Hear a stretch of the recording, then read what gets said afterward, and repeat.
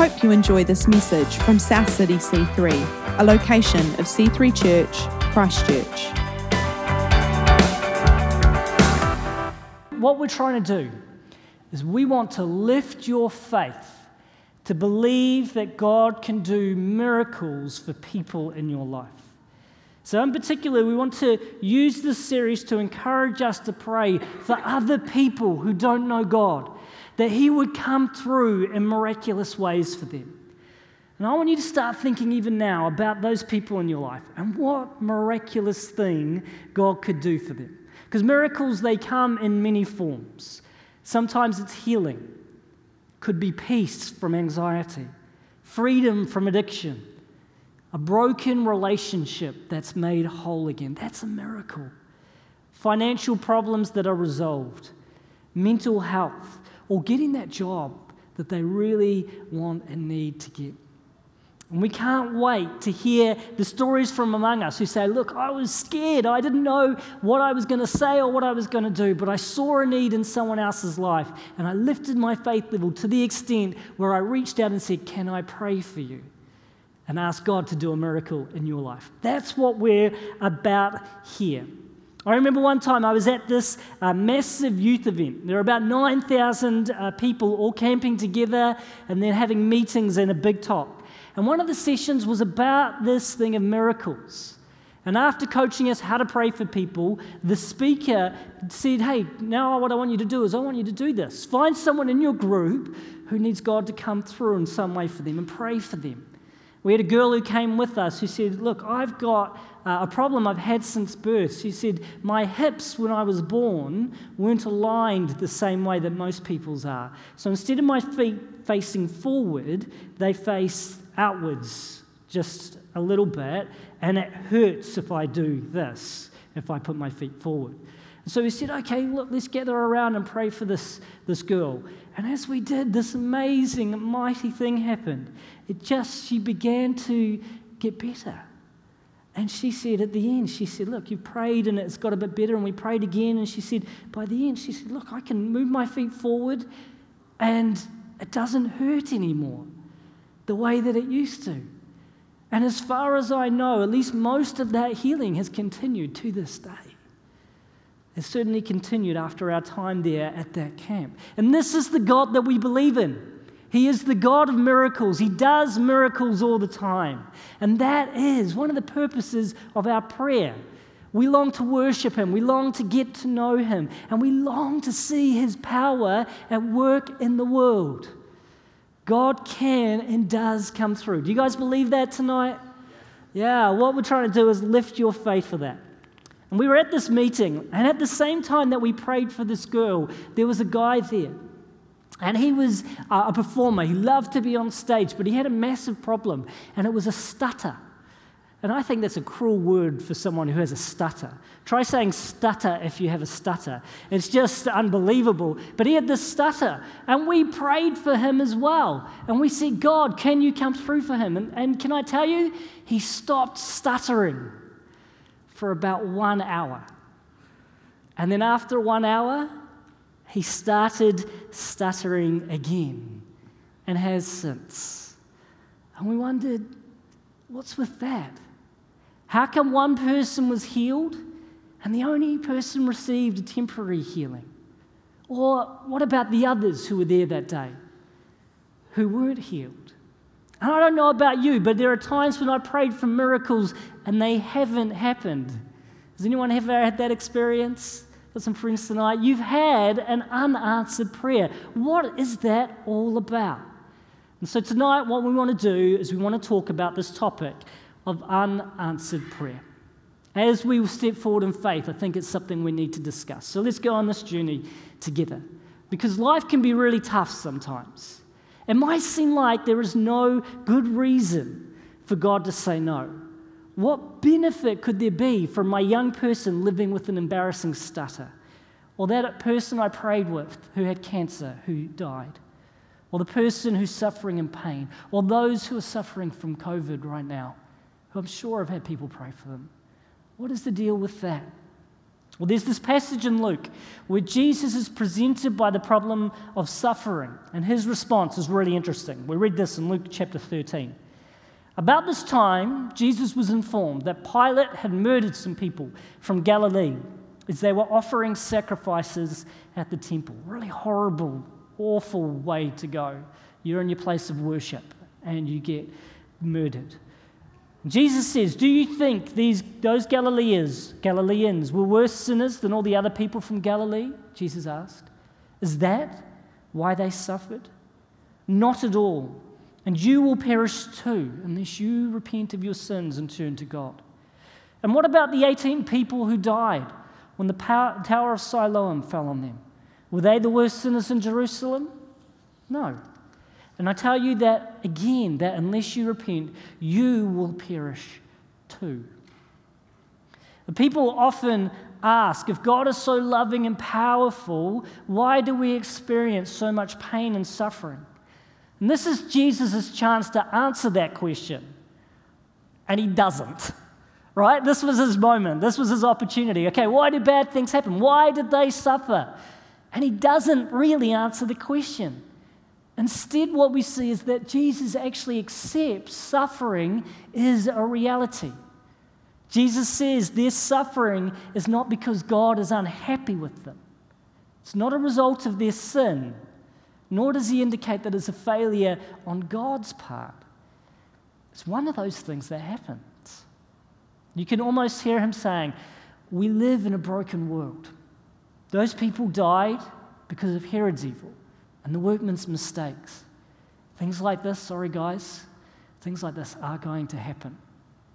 And this is the narrative of Scripture, that the world was created good, that we actually did have a world that was free of pain and suffering. That was the world that God intended for us.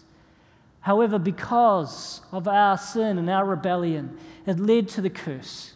It led to a broken world. And what we see now is death and destruction. And it's our reality, and one that means that there will be problems at times. COVID happens. Earthquakes kill. Mines explode. Gunmen rampage. Girlfriends break our hearts. That prophecy doesn't always come true. The person we pray for feels no different. That is the reality that we live in. And you go, well, what hope is there? And what good is God? You might be suffering right now and wondering, does God even care? If he could snap his fingers and change things, why would he not just do it? Where are you, God, in my suffering? Where are you when I need you the most? And I think the Christian answer to that has always been to have a look right there. Where is God? God is on the cross. He embraced the world of suffering and everything that it meant. He experienced the evil of Herod and the brokenness of the Tower of Siloam. He felt the disappointment, the rejection, the physical pain. He asked questions too. Father, can you take this cup from me? No. Why have you forsaken me? He suffered too. He is with you in your suffering. Does not stop the heartache and the pain, but he will walk with you if you let him. Who better to walk with you than the man of sorrows? And as he does, he will bring something eternal and beautiful, even out of your darkest moments. In Luke 13, the message of Jesus seems to be, expect tragedy. Bad things will happen, but they should not be your sole focus. See, we have this idea sometimes that God just wants to make us happy. And if he would answer our prayers, then we could be happy. But Jesus didn't say, come to me, all you who are wearied and burdened, and I will make you happy. He did say, come to me, all who are weary and burdened, and I will give you rest. But that's different. Pain is a part of our lives. But also, the Bible is very clear that it has a big purpose. Jesus is showing here that our temporary circumstances are actually not the important thing. The most important thing is what is God is doing in you through that suffering, which is what Paul reflects in Romans chapter 5. He says, we can rejoice too when we run into problems and trials, for we know that they help us develop endurance. And endurance develops strength of character. And character strengthens our confident hope of salvation. See, your eternal glory is far more important than the suffering you're facing right now. Let's remember that even though Jesus raised Lazarus from the dead, he still died. Miracles are temporary relief from a bigger problem. They're actually not the most important things in our lives. As a Christian, don't base your faith on miracles. This world is too broken for that. And when you pray for others, don't expect them to fall on their knees and repent. As people are touched by the power of God, it's actually supposed to be like a signpost to His reality. A miracle won't make someone a Christian, but we can then show them the way to the one who is making a difference in their life. A lot of people believe in a supernatural. And unless we say, actually, that supernatural is a real living person, his name is Jesus, and not only can he solve your problems, but he can walk with you in your sorrows, only then will people see the reality of Christ. So listen, tonight, I need you to know that when you come to Christ, it's not just about having everything fixed and solved. That's not what miracles are about, and that's why not all miracles are answered, because God is doing something bigger and deeper in that brokenness. So if the world is so broken, should we give up on this idea of miracles? No, not at all. Jesus says this, John 16:33. I've told you all this so that you may have peace in me. There's that word peace again. Here on earth you will have many trials and sorrows. And we go, boo. But take heart because I have overcome the world. And we go, yay. So which is it? Jesus, have you overcome the world and we can experience miracles? Or do we live in a world full of trials and sorrows? To which Jesus would say, yes. Yes, I have overcome the world. And you can do amazing, mighty miracles in me. Also, yes, this world will have many trials and sorrows. Jesus' ministry, his death and resurrection, ushered in a new age. An age where heaven and earth collide, which is why I love this image here. I asked to use it tonight. I know it's kind of freaky, but at the same time, there's this idea of two worlds colliding. And when Jesus rose from the dead, he didn't stay on the cross, but he died and he rose again. Those two worlds collided, and we see something of his kingdom coming now. An age where heaven and earth can be together. Check out this diagram that I think explains the world that we live in now. So we've got the present age and then the cross. And then we've got the age to come, which has been bought by Jesus. Jesus' victory means the way of his kingdom is already here right now. But do we see all of it? Not yet. So sometimes the world of sin and decay seems to be strong.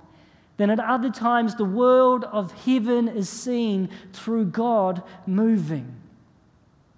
The Apostle Paul says it this way. For now we see in a mirror dimly, but then face to face. Now I know in part, then I shall know fully, even as I have been fully known. From 1 Corinthians 13. We push to see more of the way of heaven in our lives now. We need to remember that Jesus actually didn't heal everyone. There were still sick people that he did not heal. But we do know that God will come through.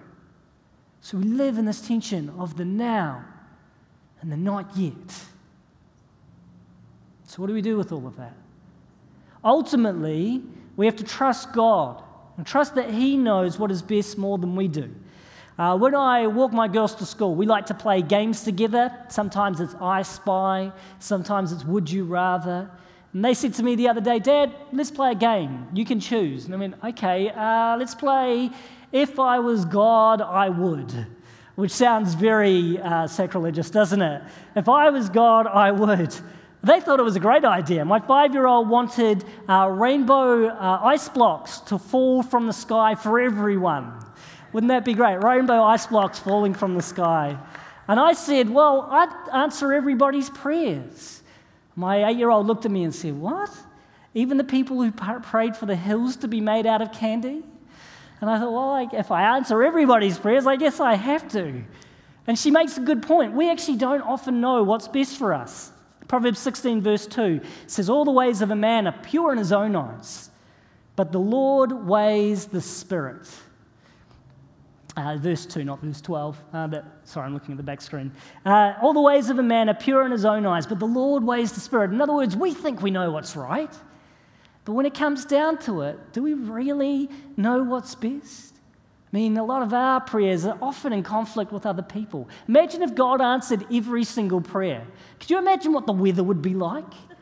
In one house, it would be sunny all the time. Another one, it would be raining. And another one, there'd be snow coming down. It'd be weird. And it's easy for us to judge God and say, God, why don't you answer that the way I thought you should? But could you imagine being God for a second? And I want to give you a glimpse into that world. Have you ever heard of the trolley problem? It's a classic philosophical dilemma where you are on the side of the tracks. Imagine this. And there is a train out of control about to run over 5 workers. However, in front of you is a lever that will switch the train onto another track that will instead run over 1 worker. Those are your only 2 choices. Do you switch the train and actively kill 1 person, or do you do nothing and passively kill 5 people? Pretty tricky problem, isn't it? There's this well-known show called The Good Place. Now, The Good Place is not a Christian show, so I'm not here to promote it, though it does make you think, and I think inadvertently it displays why Christianity is such a solid belief system.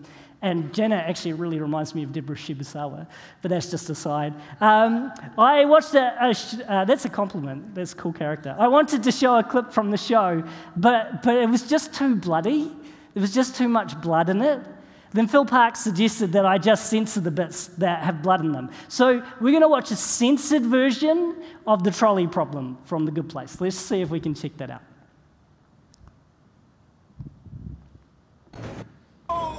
Michael, what did you do? I made the trolley problem real so we could see how the ethics would actually play out. There are 5 workers on this track and 1 over there. Here are the levers to switch the tracks. Make a choice. The thing is, I mean, ethically speaking... No time, dude! Make a decision! Well, it's tricky. I mean, on the one hand, if you ascribe to a purely utilitarian worldview... Chidi, talk it out, buddy. What are we thinking? He thinks he just killed a bunch of people with a trolley. It's just a simulation. I would never make you kill real people. Oh, well, that's reassuring, because some of the parts of the fake people flew into my mouth! Michael, can we just go back to the classroom? We never left. Here, I'll show you.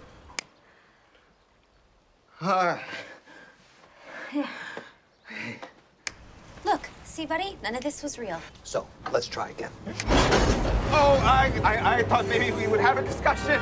No, the whole point is to play out the scenario in real time. Quick, Judy, what's your decision? Okay, I can do this. I am choosing to switch tracks, so that way I only kill 1 person. Oh, forgot to tell you, this is the scenario where you actually know one of the people. It's your friend Henry there. Chidi! How are you, mate? Henry, move! Oh, nice trolley. Move out of the way! I can't, Chidi. My boots are stuck in the tracks. Henry, move! Anyway, long time no see. Again, just a simulation, an almost impossibly lifelike simulation. Would someone's foot really fly off their body like that? That was kind of cool. Much better, right, without showing you the gory bits. Yeah, okay, we got away with that? Or maybe. All right. Here's the point. Making choices with their many flow-on effects is not an easy thing to do. We really don't know what is best in the short term, let alone the long term, let alone the myriad of different things that might happen if God was to say yes to our prayer the way that we wanted him to say yes to our prayer. We need to trust God, that actually he knows what's best. A farmer and his son had a beloved horse who helped the family earn a living. One day the horse ran away and the neighbors exclaimed, "Your horse ran away, what terrible luck." The farmer replied, "Maybe so, maybe not." A few days later, the horse returned home, leading a few wild horses back to the farm as well. The neighbors shouted out, "Your horse has returned and brought several horses home with him. What great luck!" The farmer replied, "Maybe so, maybe not." Later that week, the farmer's son was trying to break one of the horses, and she threw him to the ground, breaking his leg. The neighbors cried, "Your son broke his leg. What terrible luck!" The farmer replied, "Maybe so, maybe not." A few weeks later, soldiers from the National Army marched through town, recruiting all the boys for the army. They did not take the farmer's son because he had a broken leg. The neighbors shouted, "Your boy is spared. What tremendous luck!" The farmer replied, "Maybe so, maybe not. We'll see." We need to be careful before we put God on trial. We don't know what He is doing or how it might all turn out. And maybe you're here tonight and you've had unanswered prayer, or you've had prayer that seems to be delayed in being answered, and that's been a real stumbling block in your faith. I want to tell you tonight, God hasn't given up. Maybe just because He hasn't answered it the way that you wanted Him to, doesn't mean that He's not listening. God holds it all, and we commit our prayers to Him and keep on pushing through.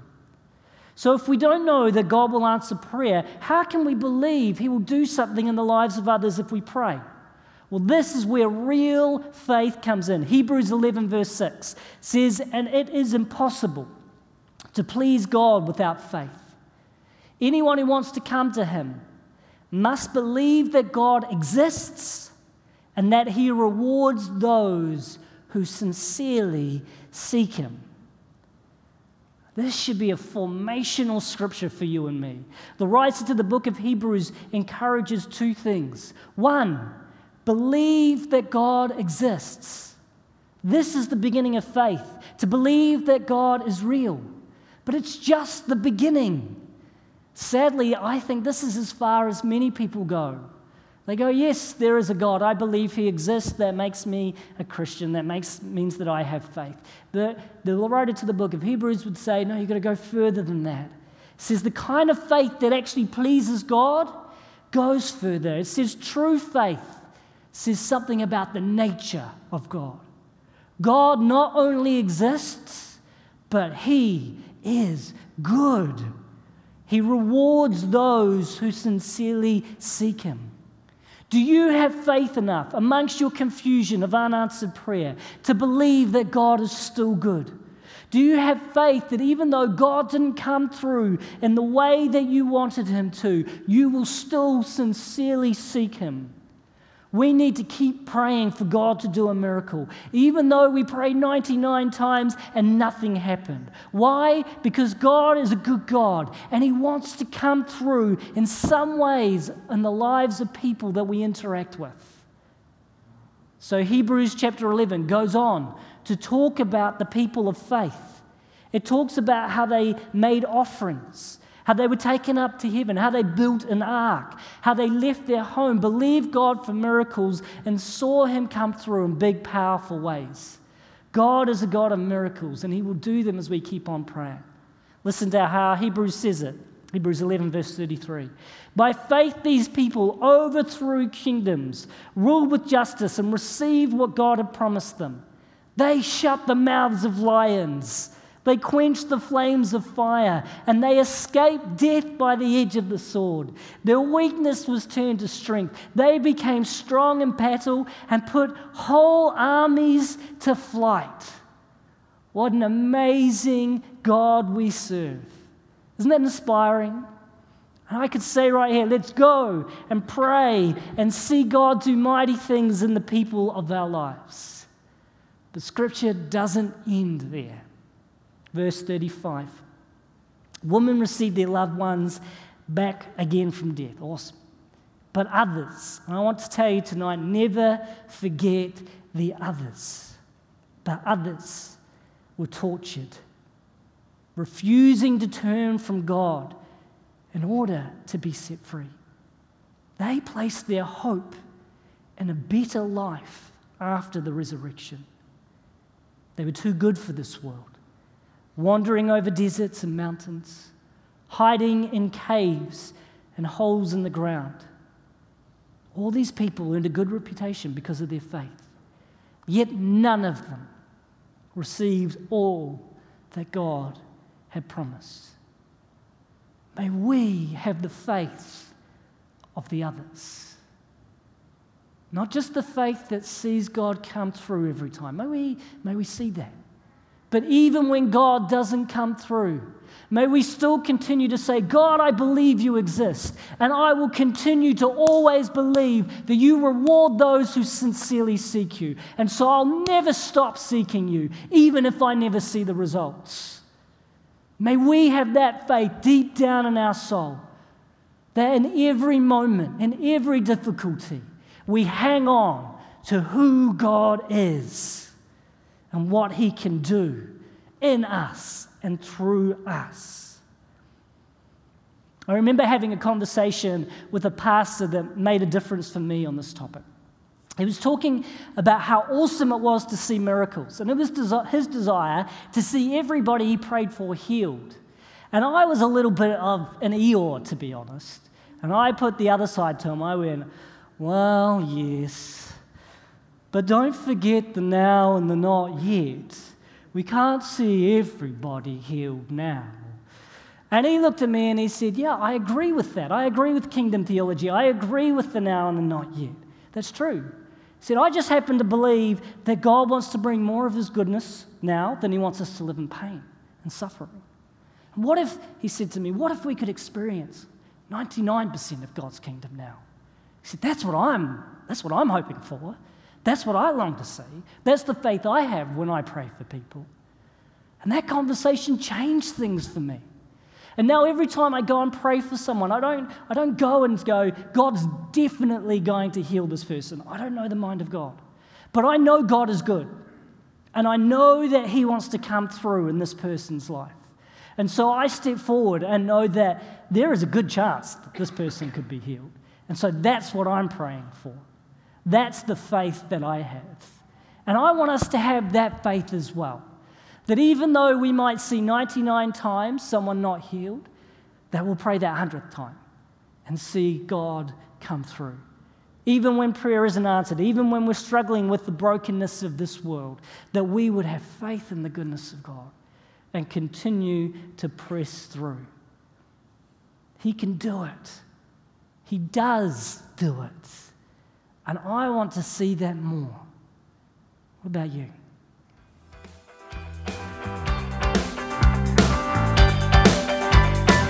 Thanks for listening to this week's message. To learn more about our church, visit c3chch.org.